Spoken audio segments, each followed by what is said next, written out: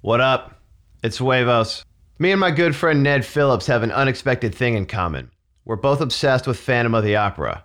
Sure, we appreciate all the facets of it from the book to the movies, but what we really love is the Andrew Lloyd Webber musical. When I first started podcasting a few years ago, I had a show called Lurk Mode, which was basically just a shittier version of Corona Toast without the COVID-19 vibes. I had Ned on as a guest to talk about a recent performance of Phantom that we had seen at the Durham Performing Arts Center here in North Carolina. Right before we started the episode, we watched the Joel Schumacher movie version of the same shit, which is very true to the stage version, but with a whole lot more hairspray. We ended up talking for 2.5 hours. I couldn't bring myself to edit it. It was just too much to take on. For me and Ned, it would become our version of Chinese democracy, our detox, a mythical creature, an urban legend. About once a month, he would ask me where our Phantom podcast was. So after bugging me about it for years, I told Ned he could have the raw audio and do it his damn self. And the other day I sent it to him, and since he ain't got shit else to do, he whipped up a version overnight. And it came out great. He knocked it down to 1.5 hours, and it's so thorough I can't imagine what happened in the hour he took out. Well, it just so happens that in honor of the fucked up world we're living in, Andrew Lloyd Webber's musicals are going to be streamed on YouTube. And tonight, Friday, April 17th, you can stream Phantom of the Opera on YouTube for the next 48 hours. I'll have the link in the show notes. And in honor of this special broadcast, we are releasing our very deep dive Phantom podcast for the first time ever.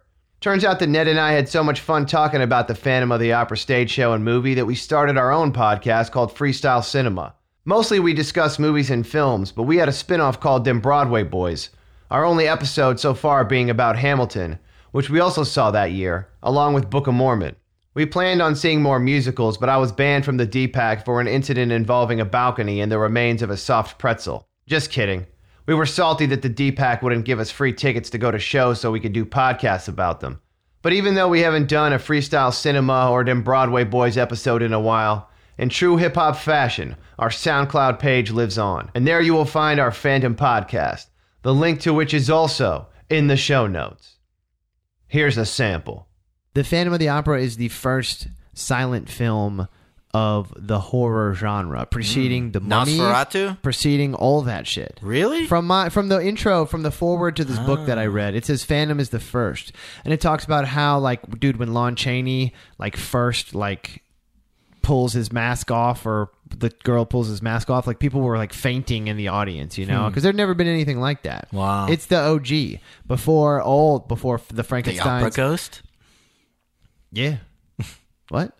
Oh, the OG. The Oh, my God, yes. Come on. Keep up with me. You need some more cognac? Oh, no.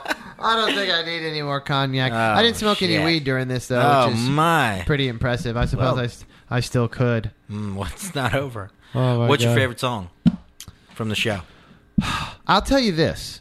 You know, you're very moved by that cemetery scene. That song doesn't even register with me. Like, I don't even know the words. I don't know the lyrics. I don't even recognize it when I hear it. For some reason, I zone out during that part. Heartless. Did you even have a heart in that empty chest of yours? You know, it didn't used to be this way, but Past the Point of No Return is really fucking me up these days. Where it's like... It's one of the least effective for me. He says the final countdown. Does he not? He says the final countdown. The final countdown. Does he say that? Past the point of no return, the final threshold. What woman spoken secrets will we learn beyond the point of no return? Maybe. The final countdown. Does he say that? Music of the Night is one of the only happy songs in there. I don't really get off on the Music of the Night. Wow, our song choices are totally different. And you know, Christine and You Talking in Riddles is my shit. Yeah. Angela Music is my shit. When she says Christine, You're Talking in Riddles and It's Not Like You, that really gets me.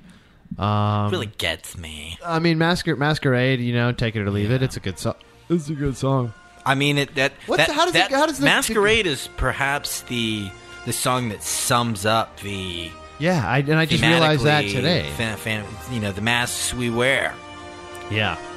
Yeah. Hide your face so the world will never find you. Will never find you.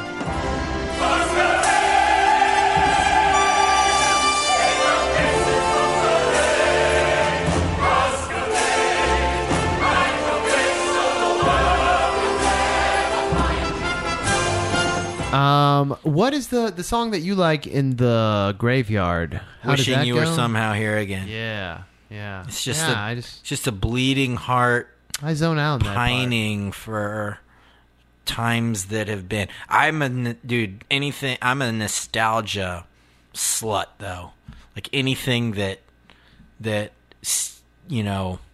suggests the beauty of times gone by, I get immediately emotional for. Wishing you were somehow here again.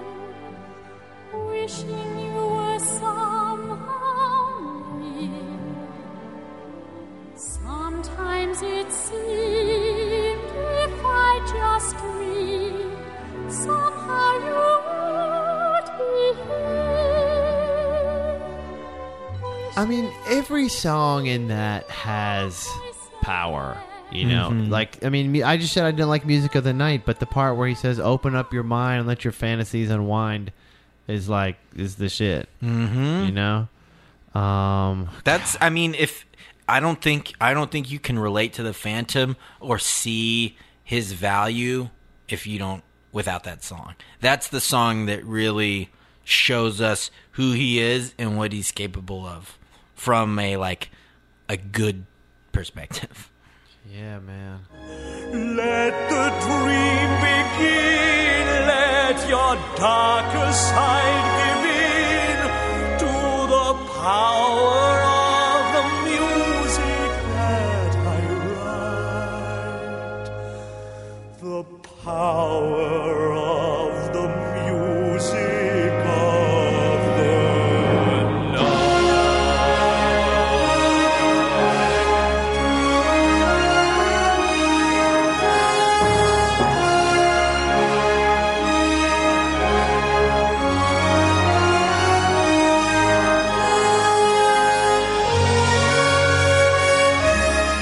Yeah, I mean... I alone can make your soul take flight. Yeah, whew, God. Anywhere you go, let me go too.